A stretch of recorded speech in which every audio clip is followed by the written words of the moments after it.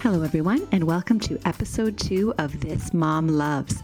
I'm Kate Wynn, a teacher, a writer, and a mom. I blog at thismomloves.ca, and today I will be sharing a couple of my favorite things, some tips for getting yourself to bed earlier, and a special interview with Cynthia Loist, co-host of The Social, also a mom and founder of findyourpleasure.com.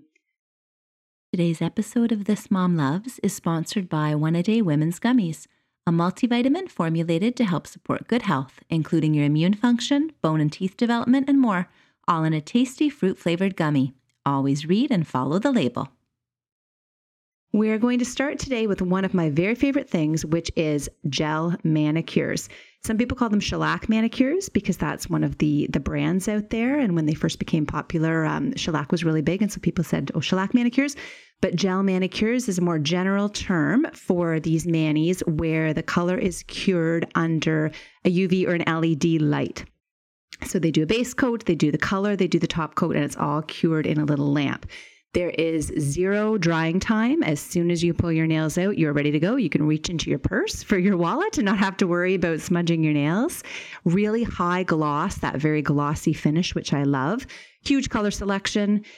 They last for 2 to 3 weeks. So the last time I got one, I found it was absolutely perfect for 2 weeks. And then a tiny little chip appeared and then it sort of went downhill from there. But I've had them last 3 weeks and longer where really you don't even know that they're growing out until you start to see the new nail coming in at the bottom. So it's not an issue of chipping. It's an issue of the new nail coming in. And so it's time to take the nail polish off and get a new mani. Some people do worry about the light in those lamps. Of course, we're worried about skin cancer and things like that with light exposure. So you can always put sunscreen on your hands if you want to before you do that. It's a very minimal amount of time. Different salons do it different ways, but maybe a minute per coat that you're under the lamps. It is quite hard to remove at home. It's best to get it done at the salon, which is usually free if you're getting another manicure done especially.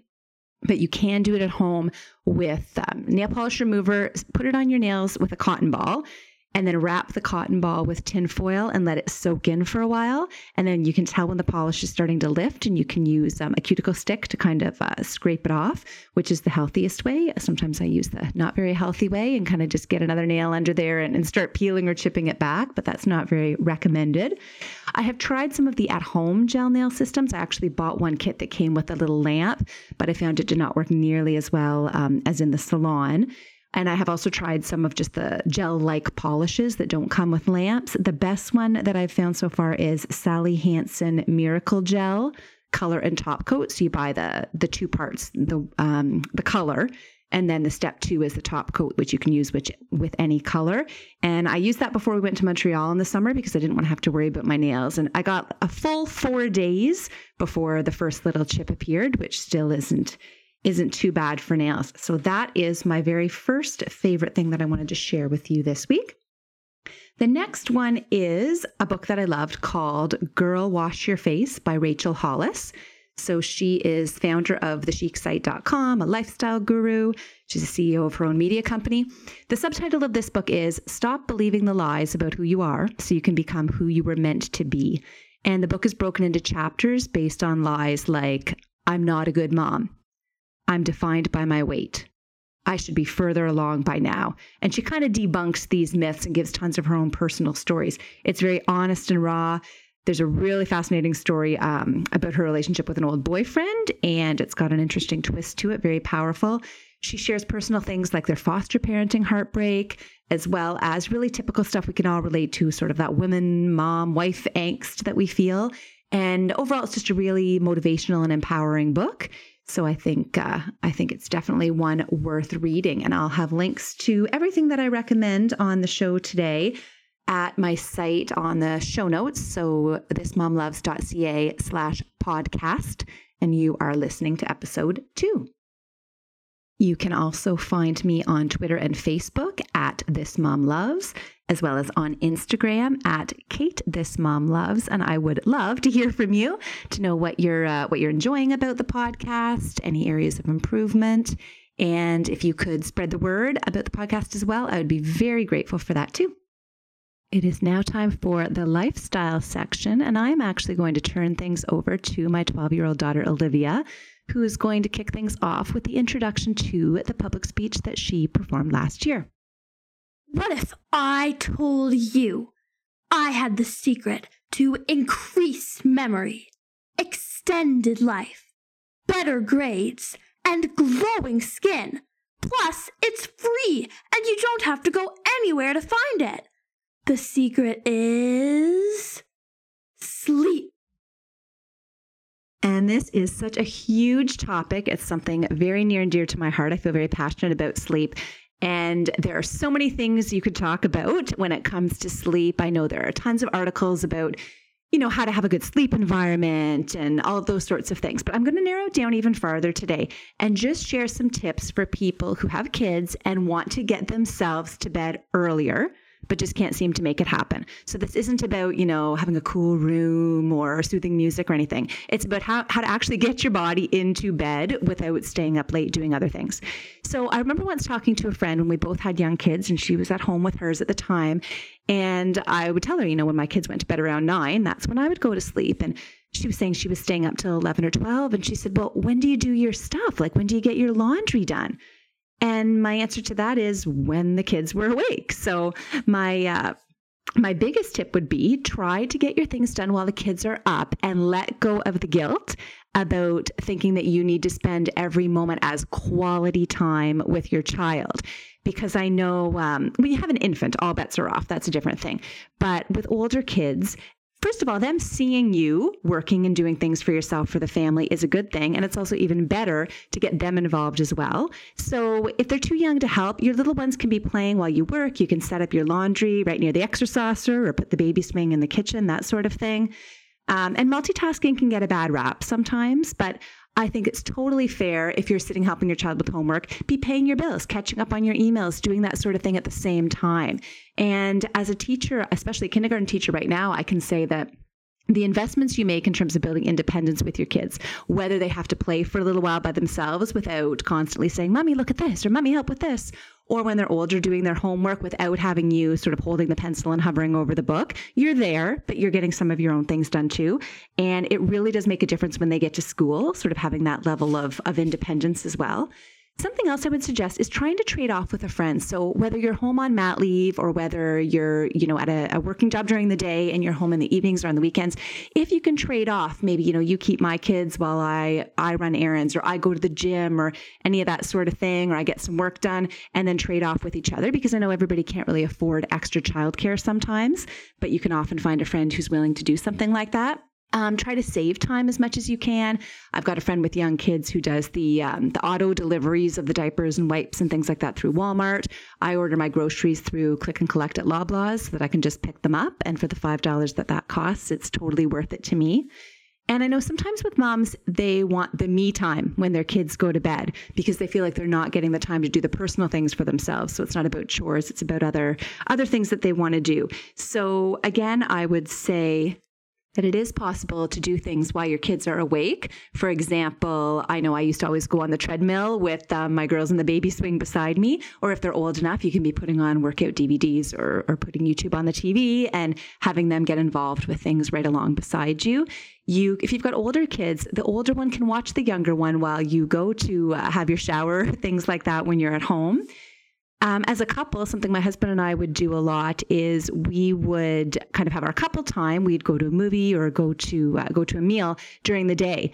So we'd get a babysitter who would have time to play with the kids and do things like that during the day, so that then by the time we got home and it was everybody's bedtime, we could get to bed as well. It wasn't a case of getting the kids to bed and then we'd head out for our date night. And I know some parents think, well, no, I should be home during the day when my kids are awake. And again, I would say let go of that guilt. If you've got a good babysitter, your kids are going to look forward to that person coming to look after them, and they're not going to mind at all. And speaking of that couple relationship, make sure you're really taking a look at the division of labor and that your partner is doing the fair share of the work around the house too, because a lot of times it seems to be the mom who is getting a lot of those things done. I know there's a little internet meme about when the wife says, I'm going to bed, she then goes to pick up toys in the living room, put away dishes in the kitchen, add soap to the dishwasher and get it started, locks the back door, picks up toys, starts a load of laundry, and it goes on and on and on and on. And then get to bed, think about all the things she forgot to do. Then she gets out of bed, writes those things on a notepad to do them tomorrow, then gets back into bed, then goes to sleep. It's a huge long column about what the wife does when she says she's going to bed. And then when the husband says, I'm going to bed, he goes to bed. Of course, that's not the way it is with every wife and every husband, but it may be something that you can relate to and that you might want to talk to your partner about. And I would also suggest give yourself a bedtime the same as you do with kids. I mean, it doesn't matter when you tell them to go to bed if they say, well, no, I just wanted to watch this show, or I just had to finish this bit of homework, or I just had to do this. If it's bedtime, you send them to bed. And you need to do the same thing for yourself. If you know what time you need to get to bed, to wake up in the morning on time and be functional, then I would say you just need to make sure that you get to bed at that time, and you'll be so glad you did. And the other things can really wait until tomorrow. Now it's time for a quick word from our sponsor, One A Day Women's Gummies. I can honestly say that I take one a day every day, and while I still try to get in some fruits and vegetables, this multivitamin gives me some peace of mind. It has ingredients to help maintain immune and muscle function, eyesight, and metabolism support. The chewable gummy format is particularly great if you have difficulty swallowing vitamins and comes in tasty mixed fruit flavors. You can buy One A Day Women's Gummies wherever vitamins are sold. Always use as directed. I am so excited to introduce my very special guest for episode 2, and it is Cynthia Loyst. She is a co-host of The Social. She's the founder of findyourpleasure.com, and she is also a mom. Thank you so much for joining me, Cynthia. How are you? I'm good, Kate. How are you? I am great, and I'm so excited to be speaking with you. Congratulations on season 6 of The Social, which is well underway now. What can we expect this season from the ladies?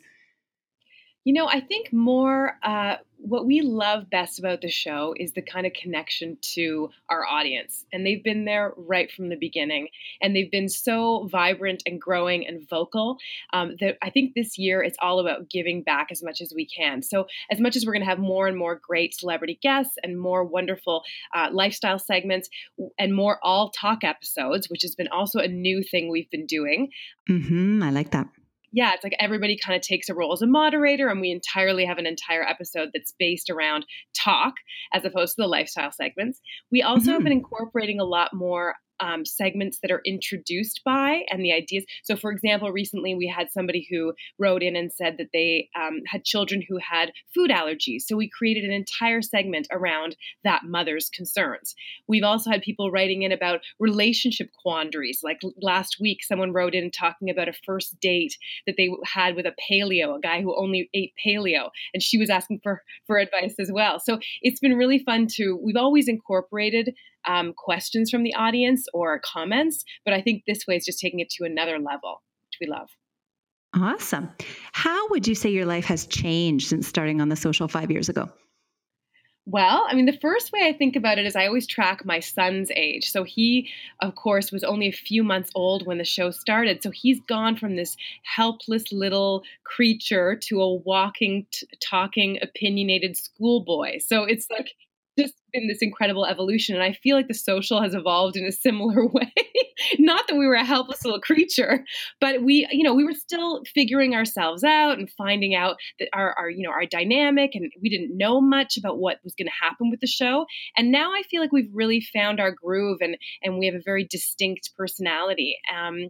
Another thing that's probably changed is that I can't really go to the grocery store without having somebody come up to me and want to talk about the show or want to ask about the girls and all that, which is, overall it's quite lovely. I just sometimes feel like, oh my God, I'm actually on just this past weekend, I was out visiting my parents and I was at a coffee shop and a woman said to me, does anyone ever tell you look a lot like a girl on The Social? And I was like, yes, they do. That's funny. So as someone who speaks on live television every day, what tips do you have for people who are nervous about speaking in public or maybe want to improve their skills? I love this question, Kate, because I was absolutely, and I've told you this before, I think that I was just terrified of doing on-air work or talking in public. And so for me, the idea, if somebody had whispered in my ear, 15 years ago that I would be doing on camera work, I would have laughed in their face. So it's been a real evolution for me. But I think it's something that no matter what kind of work you do, whether you're a teacher like yourself or whether you end up working in an office, chances are you're going to be called upon to speak in public at some point. And I mean, I don't know. I would love to hear what you've done as well. But for me, I got help. I went to Toastmasters, which is for anybody who just either has to give a toast at a wedding or who actually has to give a big presentation. That was hugely helpful. I also took improv classes, which made me get in touch with my inner goofball and not take myself too seriously. And then also I just kept doing it. And the more, it's like anything else, if you're afraid of flying, you probably just have to get on the flight and keep flying in order to get over your fears. Was it the same for you? Yes, it does get easier for sure. I mean, when I was a kid, I did a lot of, official public speaking competitions in school and everything, which I think is great experience. And I really encourage my girls to do that too. But I mean, doing something like live TV is different as well. And I think, a lot of it comes with just getting out there and doing it and, getting some feedback and trying to improve. But it is sort of a thing where you have to jump right in to really be able to practice those skills. Do you still feel nervous when you start, like you just had the start of the new year? My mother, I remember, who was a teacher, would always get a little bit nervous before the start of a new year. Oh, absolutely. And we talked to the kids on the first day about who's nervous. And then, do you think the teachers are nervous? No. Like, oh, yes, the teachers are nervous. I didn't sleep last night, but no, and that never changes either. But, experience, it always does help when you got that experience. I have another reader, viewer, listener question for you, and it is from Caitlin. And it is, what is Cynthia's beauty regime? She is flawless. Oh, well, that's very kind. I do not wake up like that. There are many flaws. In fact, I think flaws are a great thing. And I think that is, when you work in TV, you wear a lot of makeup and you have a lot of lights, which can change the way that you look on a day-to-day basis, and which is great and also not great in a certain level, because then you have to go back to your regular life on the weekend and feel like, oh, this is the way I really look. But I mean, I would say that I'm lucky to have been able to try a bunch of different products, and I mean. Some of this stuff is just like what you inherit from your mother and your grandmother in terms of what their skin looked like. I feel like I'm pretty lucky. My mother just turned 75 and she has pretty great skin. So I was lucky enough to have inherited some of that.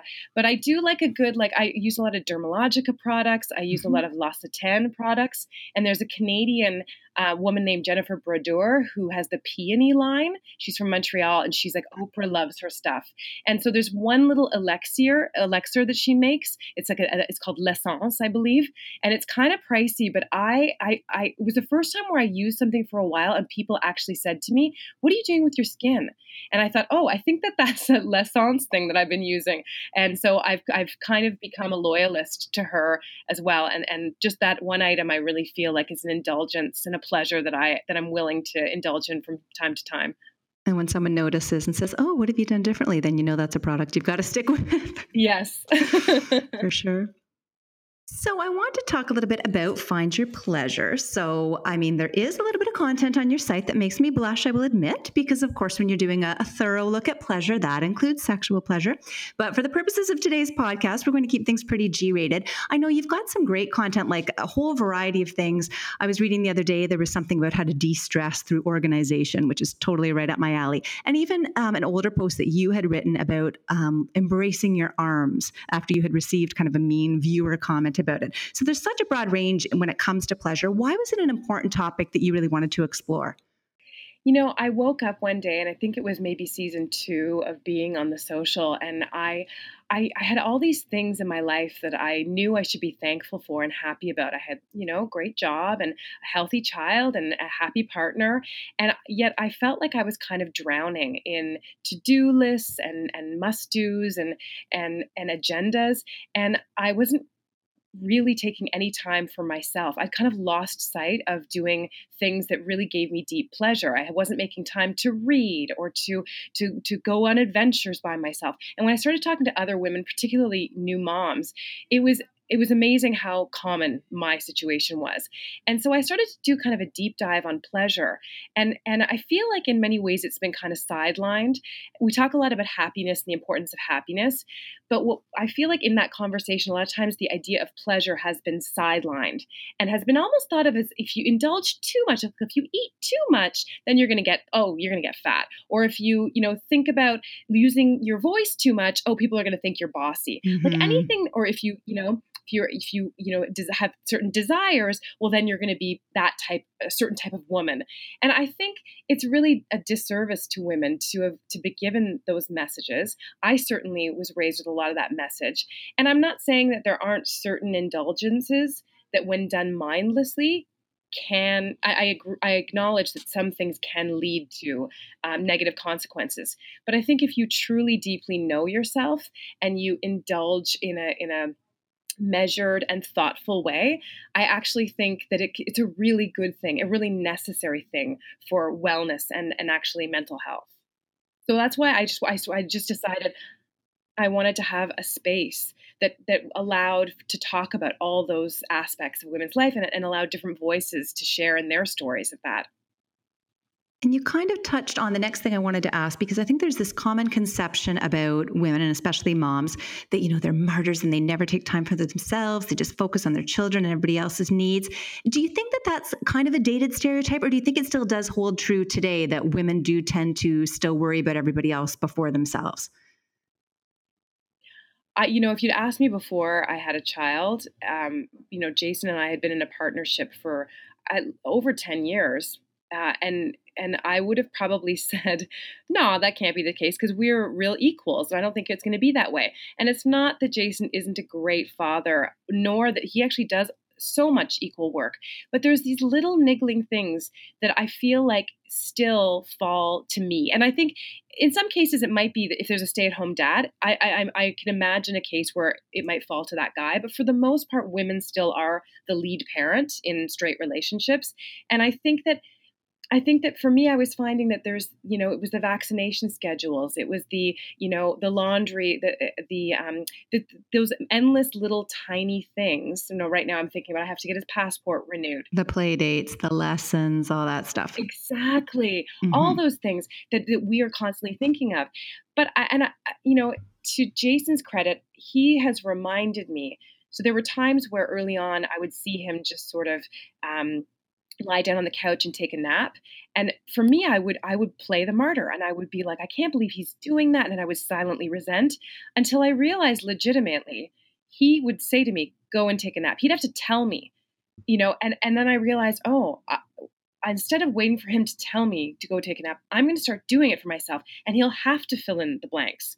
I remember reading also this story, and it was Michelle Obama told this story. And it's something to the effect of that she would, similarly, when Obama, I think, was first starting to get into politics, she would get up in the morning and get the girls ready for school. Meanwhile, Barack would sleep beside her, and he'd get up whenever he wanted to. Until one day she was like, "What am I doing? I used to love going for a run. My physical health is important to me. It's important. I've let it." Go to the wayside, until one day she's just like, forget it. I wonder what will happen if I just get up early and I go for a run. I imagine that when the girls get up, they'll just have to go to their dad.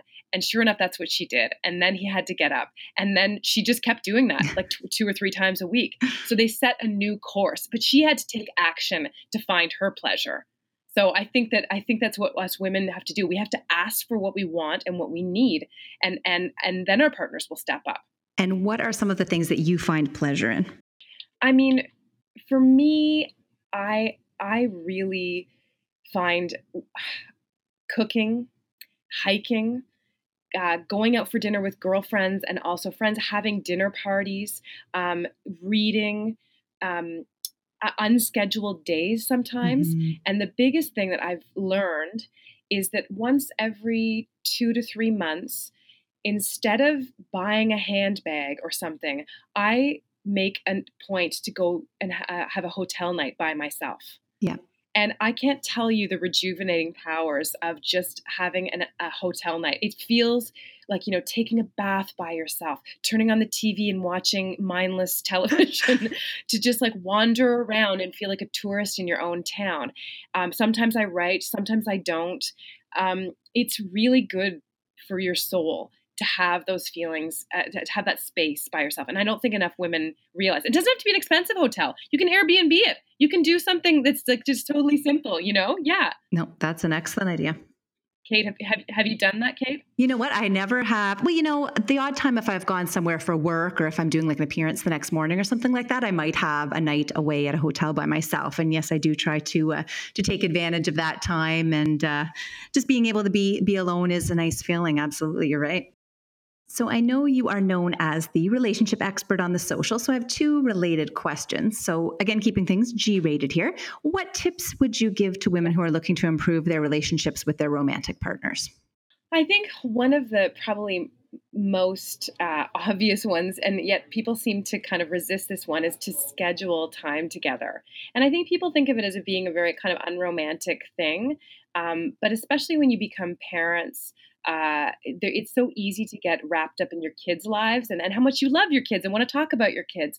So scheduling date time to do unique things. And I think that's important too. It's not just maybe going out for dinner, but maybe you're going to go to an escape room, or maybe you're going to go try an art class, or maybe you're going to do a cooking class, something that you can do together that will ignite different types of conversations.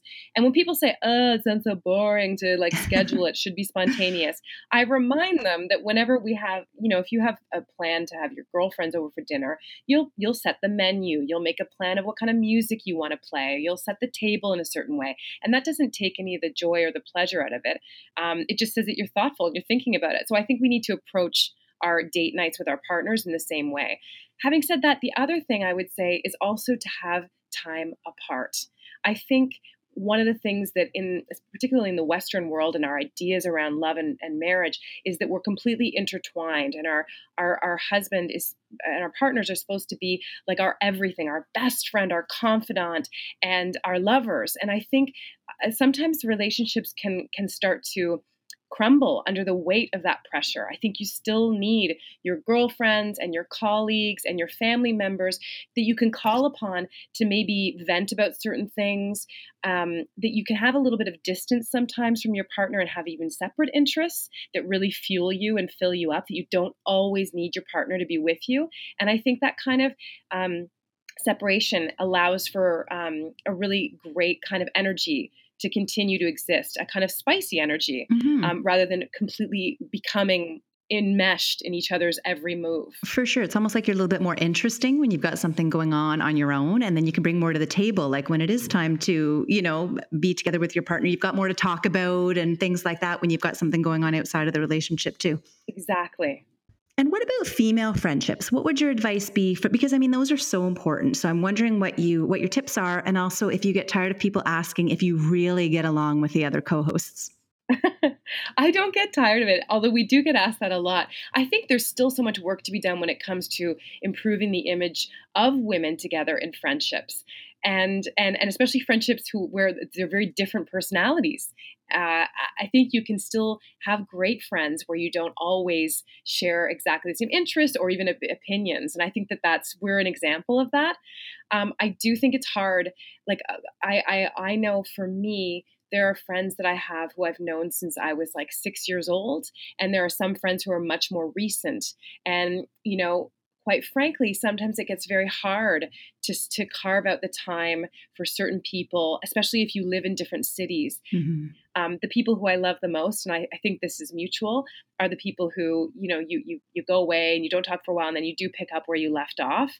But it does weigh on me. It's that kind of woman guilt, I think, that we have sometimes, because we want, like, I'm thinking of a friend as I'm saying this right now who's moved out of the city, and I miss her and I think of her, and I hope that psychically she knows that sometimes, because I'll probably get off this podcast and I will write to her, because it's true. It is hard to get in all of those things there, because there's so much. I feel like, there's that all the cliches are true. There's not enough hours in the day.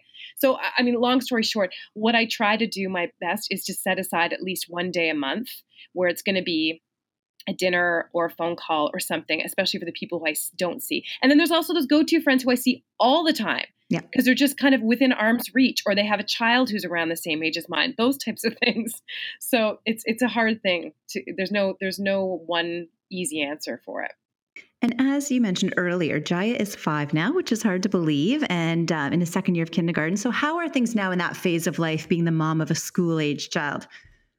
I mean, it's challenging, as I'm sure you can attest to. It's everything coming together at once. I feel like this time of women's lives, it's like you're at your peak kind of career, and you're at peak parenting. You still want to make time for family and friends. You still feel like, even more than ever, you're like, I got to exercise because my body's changing. You feel guilty all kinds of times. I know I do. I'm worried, is that too much screen time? Is he doing enough extracurriculars? I have to actively try to reject the unintentional pressures that I think that parents put on each other, because we all try to keep up with the Joneses or what some ideal is for parenting. And I don't think it exists, but I have to remind myself of that.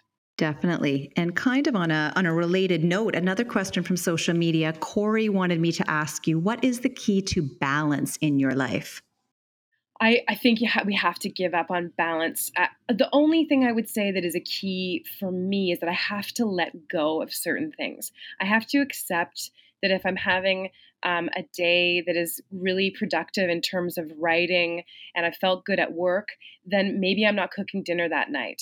Or if I've had a really great day of adventures with my son, then maybe the next day I'm going to be pouring my heart into my book. Or maybe my there's a load of laundry that didn't get into the drawers. I can't, and I refuse to try to do it all, because I've tried it that way and I'm miserable. Mm-hmm. And so I don't think that that's the answer. I have to try to remember that, and I think we all should do this, that the houses on Instagram that you see and the lives don't really often look like that. And if they do, you have to ask yourself, what have they given up? Yes. And maybe that is the choice that they made and it works for them. For me, it wouldn't.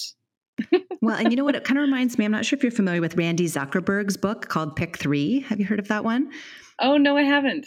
The subtitle is, you can have it all, just not every day. And so her whole theory is that each day you pick 3. So from family, friends, fitness, work, and sleep, pick 3 a day. So some days work is not going to get your attention. Some days it's going to be work and friends and fitness, and you're just not home with the kids that day. And it's just kind of like a more balance. She calls it imbalance, perfect imbalance. But I think of it more as like a balance over time. Like you're still hitting the things that you need to hit, but it can't be everything every day. It's just not feasible. That's right. And one last question for you is, what is one current thing that you would recommend to listeners? It could be a book, a drink, a band, anything that you think that they should check out. I mean, I'm pretty not current. I'm pretty uncurrent. Is that a word? But I will say this. One of the things, and this kind of circles back to the question about relationships and family dynamics, is we've rediscovered the art of the board game, both as a family and then also Jason and I alone. So there's a few that we've fallen in love with. One that we play with Jaya is called Dixit. It's spelled Dixit. Okay. And what's great about it is it's equally fun for kids of Jaya's age, which is 5, as it is for a 10-year-old, as it is for my age and above. Just this past weekend, I was playing with my parents and Jaya and everybody. It's a very simple game, and it's just brilliant in its simplicity. And another one more for adults is called Codenames. And actually, recently, we had a hotel night with the girls from The Social, and I brought Dixit to play with the girls. And as we were playing it, then all of a sudden, Melissa goes, "We need to get this board game that I'm in love with. It's called Codenames." So she actually went to call the concierge. The concierge happened to have he had the board game there, brought it up to her. And so we ended up staying up till 1 a.m. playing this game. And again, I love those things where you get people together, you get their mind working in different ways, and it becomes this group effort. And it's really, really exciting and fun and different to do. So I think board games for the win. I will have to check those both out. Well, thank you so much for joining me today, Cynthia. Thank you. And I will be sure to put your website information, everything about The Social, and all social media accounts will be on the show notes. So thismomloves.ca/podcast. And this is episode 2. Thanks again. And that concludes episode 2 of This Mom Loves. Thank you so much for listening. You can find the show notes at thismomloves.ca/podcast. And again, it was episode 2. If there's any information or links that you're interested in catching up on, I would love if you could subscribe to the podcast, give it a review, tell a friend, share it on social media. Anything you can do to help spread the word would be greatly appreciated. And I would like to leave you with some last words from George Eliot. It is never too late to be what you might have been. Have a great week, everyone.